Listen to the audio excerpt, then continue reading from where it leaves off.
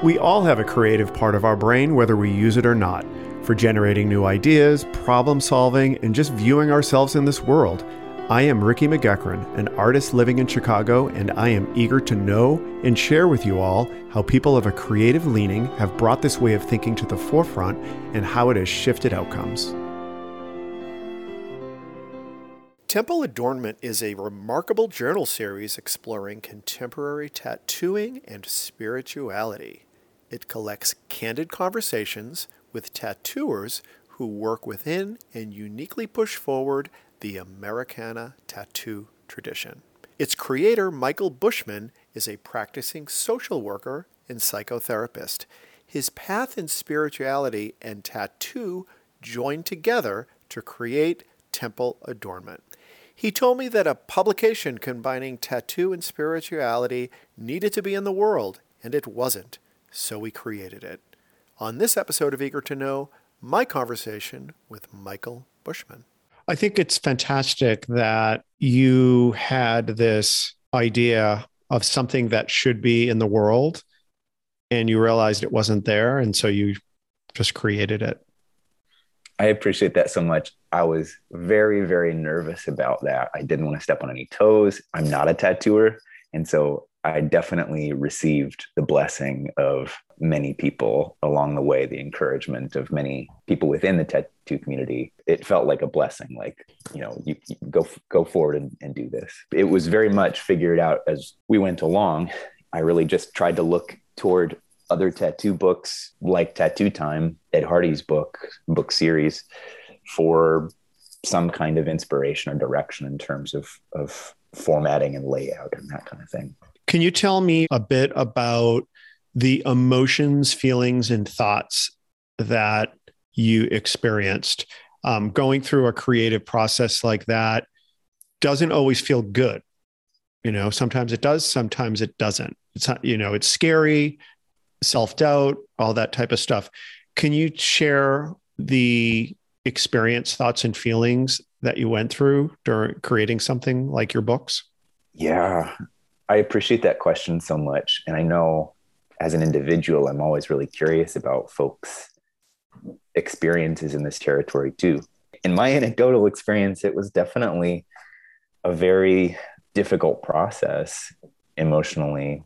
I mean, with the first book and with each of the books, there's been definitely a support and a presence of the folks who are interviewed. There's encouragement from them. It wasn't as though I was entirely alone, but there is so much of the creative work of the actual making of the thing, hours and hours and hours of just being alone with the work and your thoughts about it. So many times the thought of sort of like, why am I doing this? Why am I doing this again? Like, this is so unpleasant in this moment. And kind of doubting that it's a good idea, doubting that I have what is needed to do the project justice. And I think that the encouragement from others along the way was really helpful in that regard. But it's been an interesting personal psychological learning process of being able to kind of tolerate that aloneness and that doubt and still show up to the work. Were you surprised at those thoughts and feelings, or did you expect that? Because you're also a licensed therapist, so you are kind of familiar with some of these dynamics, but that doesn't mean that you weren't surprised by it. Were you surprised? Did you just think that this was going to be an incredible, positive, creative journey, experience, process, etc.? I wasn't surprised, both informed by my work as a therapist, but also because I've been in this mind my whole life. And I kind of expected it's been, there's been a lot of self-doubt along the way. There's no reason it won't show up with this thing too. One thing I was surprised with, though, definitely as it relates to the creative process, was after the first one was created, we had an event to celebrate its publication. The tattooers who were featured in it all came to Indianapolis, and it was this really cool event where they made paintings and hung them, like we had kind of an art show of their work, and then they made tattoos at the opening.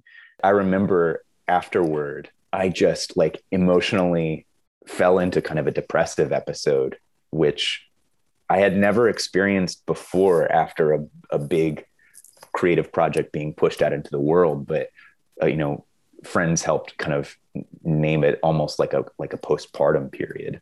It was done, like there wasn't any more work left to be done with it, and I just kind of nosedived emotionally for maybe a month.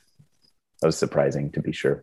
Thoughts and feelings are so interesting, and I like how you said that you've experienced self-doubt. That it's kind of like part of you, so you knew that was going to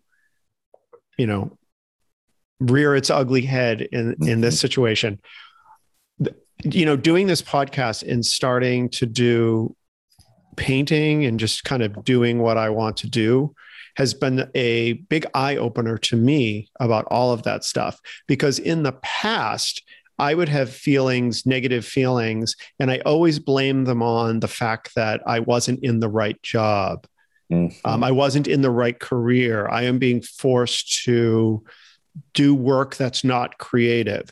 So I thought that once I got out of that, all of those, like I thought painting was just going to be this pleasurable experience. I'm just going to be in front of my canvas, which is completely ridiculous. That's, I quit. And at first I thought, well, what's wrong? What am I doing wrong? I left my career to paint, and I feel this doesn't feel good all the time. Sometimes it does. Yeah. And I realized that that's just part of the process. I definitely had I've had the same thoughts before. I definitely was operating under the same assumptions. I think it's been through my own process, my own personal therapy and my own therapy training, that it's been helpful to reckon it both intellectually and then experientially with the sense that, oh, well, yes, I mean, there are some occasions wherein a change would be really helpful toward that end. Like we maybe do need to set that boundary at work or shift jobs or something like that, because there just isn't any way that we're going to be able to get our needs met. But so many times I feel like we're put in positions where, okay, no, I'm actually doing work that's really meaningful to me. And I feel like a lot of discomfort come up in the process. There's a quote that's attributed to Steve Hayes, who's one of the creators of a kind of psychotherapy called acceptance and commitment therapy. It's something like, it's not about feeling better, it's about feeling better. The focus of psychotherapy or any kind of process of healing isn't necessarily, it's not necessarily as helpful for us to be so focused on feeling less lousy, like not feeling the shitty feeling that is showing up in the moment. But instead, how can we be with that discomfort more skillfully, more effectively? Can you tell me a little bit about your practice? Do you work with individuals, I assume? My wife and I started a small private therapy practice that really holds as a core value access. We're a sliding scale therapy practice. We accept all forms of Medicaid and most forms of commercial insurance. So I feel like therapy and mental health and depression, anxiety, this stuff is completely mainstream right now. Like everybody's talking about it. Mm-hmm. I remember when I was in high school, someone I knew had a friend who she disclosed to me suffered from, at the time, it was called manic depression. Mm-hmm. It was someone that was in our high school. And I remember just being shocked. Like I had never heard of such a thing. And I feel like that type of stuff, I think that's called bipolar disorder now, but I feel like that stuff's all over the place. It's so commonly talked about. Do you think that is making people feel better in general? Because I feel like everyone's more depressed and more anxious. So I'm confused about all of this because I feel like things have gotten worse and we're talking about it more. Yeah. Am I crazy? I mean, your experience is similar to mine. I'm not entirely certain what to make of it either, because, that one component of it, if we just take the fact that we're all talking about psychotherapy more, I think that's great, right? Like theoretically, we're sort of destigmatizing going to therapy. We're destigmatizing meeting diagnostic criteria, like having diagnoses, by being able to talk about it a bit more. And though I think that, as with anything, when it becomes mainstream, there's a lot of stuff that's watered down too, and gets kind of thrown around in ham-fisted ways. Plus, all of the mental health related information that's getting thrown around online is a part of that broader stream of all the other information. I can't remember, different studies have been done on like our media consumption now versus 20 years ago or something like this. And we're all sort of drinking from the fire hydrant of information. And we don't totally know what the in a longitudinal way, we don't know what that's doing to our attention spans, our mental health, our emotional health, and so on. So I think we know. You think we don't know? Well, we kind of know, and we kind of know it's really shitty, actually, right? Like, it's really bad for us. My statement was that I feel like people feel worse. Yeah. Am I misreading this? Or are people just talking about it more? Like, I guess I'm wondering, was everyone in my high school depressed and anxious and all of that stuff, and no one just talked about it? Or did people feel less of that back then? I don't know. I think it's a great question. Because if you think about it back then, like the context of you all in high school, as you're kind of noting the friend of a friend who had manic depression, who had bipolar disorder, that was just like, you were scandalized by finding that out. So to some extent, like the context of that high school, it just like wasn't a thing. It wasn't kind of sanctioned for you to have those particular challenges. I'm sure many people suffered. I'm sure many people in high school were actually suffering and would have met diagnostic criteria for various mental health disorders. But I'm with you. I think, I don't know. I mean, we do seem less happy. It does seem like there's a lot more suffering. But could it also be that it's more acceptable to talk about, and people have more channels to display their dissatisfaction on Facebook, so everybody sees it? So who knows? I mean, it goes back to hardwired. We all, it has the curve of how people are hardwired in happiness. Has that changed, or is it just it's still the same? It's the same distribution of people that are unhappy versus happy, but we just have more visibility into people expressing how they're feeling. I mean, I don't know. I'm just kind of throwing that out there. Yeah, there's a part of me that really wants to believe it is something like what you just said. You think about wisdom traditions over history. I mean, Buddhism, I don't identify as a Buddhist, but I have a real interest in Buddhism and mindfulness meditation and the acceptance and commitment therapy and other kinds of therapy, psychotherapies in that ilk, have borrowed from Buddhism. There are aspects of all world religions that seem to be responding to the quandary of human suffering, including Buddhism. Acceptance and commitment therapy, or ACT. It's the therapy that I have most training in. It's the therapy I'm using most often and framing things most often in my work with clients. In a nutshell, it is mindfulness and acceptance-based practices and processes so that we can learn to relate to our painful thoughts and feelings more skillfully, so that we're sort of less yanked around by our painful thoughts and feelings. Yanked around meaning we're more observing them. More observing them, we're less reactive to them. I think that is so important, but keep going. Yeah, no, I'm with you. So there's those skills, and it's sort of in service of getting really clear about our values, more values like where in my life does the richest meaning pool? What's my North Star stuff? What am I orienting my life toward? So getting clear about what are my values and how am I acting in accordance with those values in my life? How do I kind of create a life of vitality and richness and meaning? So it just is going back and forth between these quadrants of the work of relating to my inner experiences, my private experiences, less reactively, with more of a sense of choice about how I respond to them so that I can show up for my life in the ways that are really meaningful to me. But it also sounds like there is a proactivity aspect of it where you're helping people take specific actions to get them in line with what they value. Absolutely, which is why the therapy has actually been, I know less about this kind of work. I've not done this. I've not worked in this field, but I'm aware that the therapy has been operationalized in a kind of organizational psychology setting, like an organizational management setting. So there's a guy I did a training or two with, a guy named DJ Moran, who used to run a consulting organization, and he would help, I think, like union organizations incorporate acceptance and commitment training to help manage workspaces, to help like create good work cultures. And these are with folks who are like craftsmen, like union builders.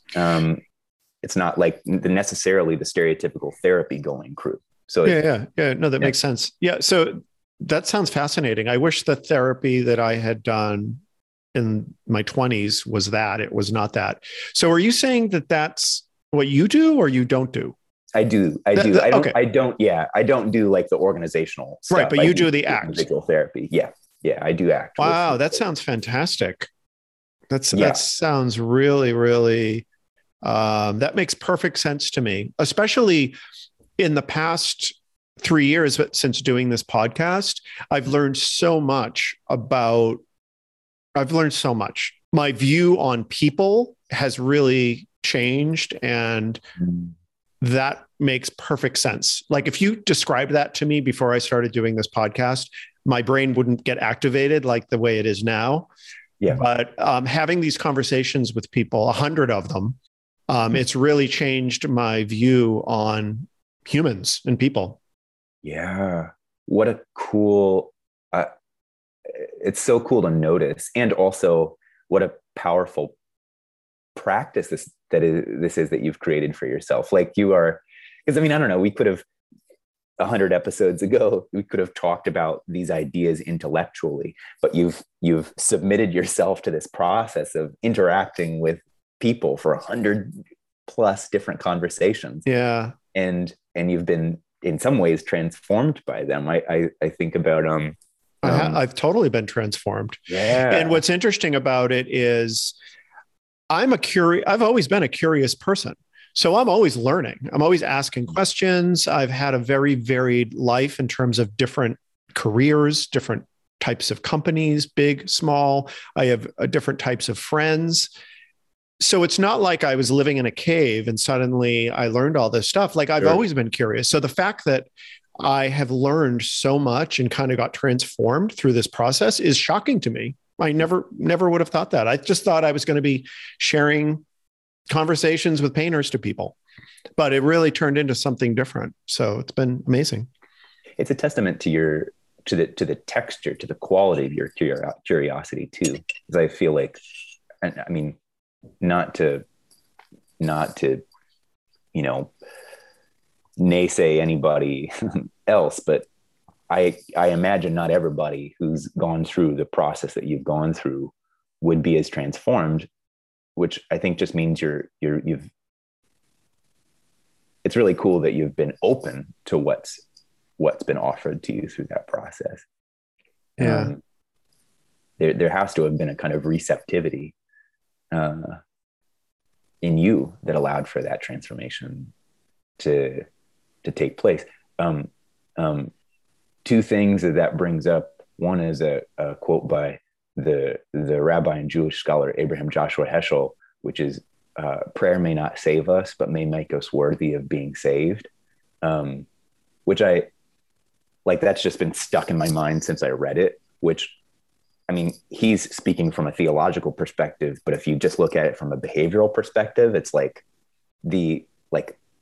sure, prayer is a good idea, but what's actually impactful about the behavior, I mean, trade out prayer with a painting practice. To paint a picture is a good idea, like neat, but the habituated commitment of sitting down and painting, like the visiting a habituated painting practice That's what has transformative power.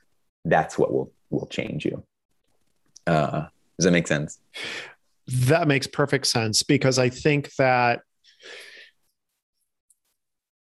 the ability of our brains to adapt and learn and change based on habit and repetition is unbelievable. And and I learned this through, and I think I recently talked about this on the podcast. I'm learning how to play piano, and I didn't know anything about it. And I had to, so I'll get like my book, and there's like a section of music that I would start to play. And I do play. Are you a musician at all? I am. It's been years since I really played the piano, but yeah. So like you're to learn to play music and read music, like you're using parts of your brain that are not normally working together. You got your fingers, you got to pay attention to where the note is. So I would start to play something to learn a piece, and it's impossible. Like there's no way I'm ever going to be able to do this. And within an hour, I could play it. And I was completely blown away that a human brain can adapt that quickly just by practice and repetition. Completely blown away at 53 years old that you could do that, because it was just an example. It was so, I don't know what the word I'm looking for. It was just so isolated situation where I'm like a lab rat. I basically was like a lab rat being forced to do this thing, and I could do it. And it's basically what you're saying. So it kind of changed my outlook on what humans are able to do if you just stick with something. Mm-hmm. You can do it. I think people underestimate what they can do if they just stick with it and are focused. This is such a huge part of that acceptance and commitment therapy work too. You create these little behavioral experiments with it all the time. I guess piano might not be. There are probably people who have a really aversive historical relationship with piano. I could never learn that. I've always wanted to, but not for me. Nope, too dumb. So we'd kind of zoom in on that stuff. Okay, what's your mind giving you about the prospect of playing piano? These old familiar stories. What emotions show up? Sadness, shame, etc. What feeling, what sensations show up in the body about it? Lump in my throat, chest constriction, and then through these various processes, we might try to help this person take those thoughts less seriously, to recognize that those thoughts, aren't gospel truth. It's just more stuff their mind's giving them, and their thoughts. They are thoughts. As painful as those emotions are that arise when they're thinking about this stuff, can we make space for them? Can we relate to them in a different way that we don't have to sort of shove them away? Because what the research shows us is that our attempts to avoid or control our unwanted private experiences, like thoughts and feelings, makes them come back more frequently and with greater intensity. So can we make room for those painful, uncomfortable, aversive feelings and sensations? And all of that alongside playing the piano. Yes. Or showing up to it alongside, not in spite of. Sorry, it went on for a little long with that, but it's like, it's an and, not a but. It's alongside. Yeah. And I think the other thing is, I think when you ignore feelings or stuff them down, I personally, and I'm not a psychologist, I think your feelings are telling you something. I look at them as I used to work in the chemical industry, and I would visit these gigantic chemical plants that were like the size of a small town. And there would be a control center, and there's guys in the control center, and there's lights and dials and red lights flashing. And that's how I think of my thoughts and feelings. It's like my control center. It's telling me, you need to just pay attention to this. Don't ignore it. You don't need to act on it immediately, but you need to observe what it is, because it's probably telling you something. But that's such a great example that you just said about feeling the feelings and continue playing the piano in the same way you did. And you were writing your book. You had this creative initiative of this book, and you were bombarded with thoughts and feelings and all sorts of stuff.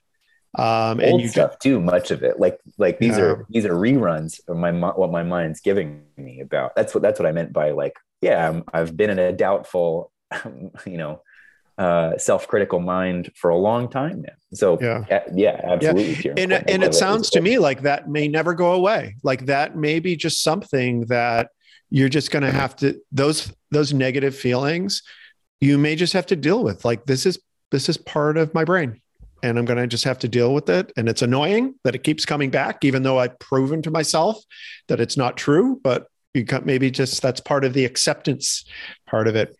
Absolutely. Absolutely. One of the most famous ACT books is called The Happiness Trap by a guy named Russ Harris. And that's the basic premise. It's like so many of us want to be happy all the time. And that's not possible. It's not realistic, and it's not even a good idea because so much of what's most meaningful to us in this life isn't purely happy. So to just focus on happy, as cool as it is to really limit the richness of what life can be. That's the basic premise of the happiness trap, that we get caught in this ruse by approaching it like that. And then it goes about describing everything we've just been talking about. Yeah, no, that sounds like a really interesting book. I'm not sure if I ever fell into that happiness trap, but I do know that I used to think that if I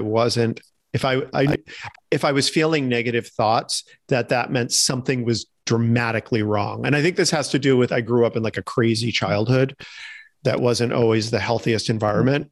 And so there were a lot of things that if I was feeling negative feelings like I felt when I was a kid, I would think that I'm in a really bad situation that I need to get out of. I know what you mean, for sure.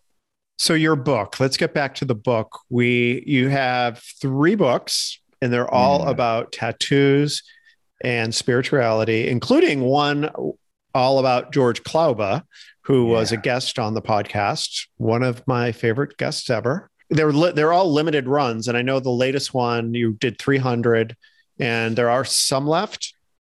Yeah, there are about 30 or so left of this first run. The other 2 have sold out. Okay. And where can somebody go to get I'll put the link in the show notes, but thanks. We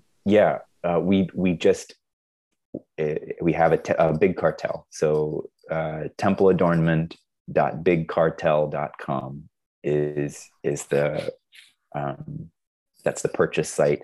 We are probably going to re-release the first issue. Meaning the first book. Yeah, sorry. Book number 1. The first book. Just because while I think that rare art objects are very cool, it feels much more important to me that people have access to the information in these books than it is to have something especially rare. So the first book sold out in like 2 weeks when that edition of 300, and people continue to ask about it. So we want to be sure that everybody can get one of these books that wants them. So there's just about 30 left for this publication with George. I don't know when we'll print more, but we want everybody to have them who wants them. And everybody should want them. Well, cool. Well, thank you so much for hanging out with me. This was really great. This definitely went into directions that I hadn't planned and that are a little bit different from what I traditionally do on the podcast, but that's what it felt like the right thing to do. Thank you so much for having me. I've been really grateful to know you. My name is Ricky McGuckran, and you have been listening to Eager to Know, the podcast. If you haven't already, please go to Apple Podcasts and subscribe, rate, and review this podcast. Join me next week for another Eager to Know podcast.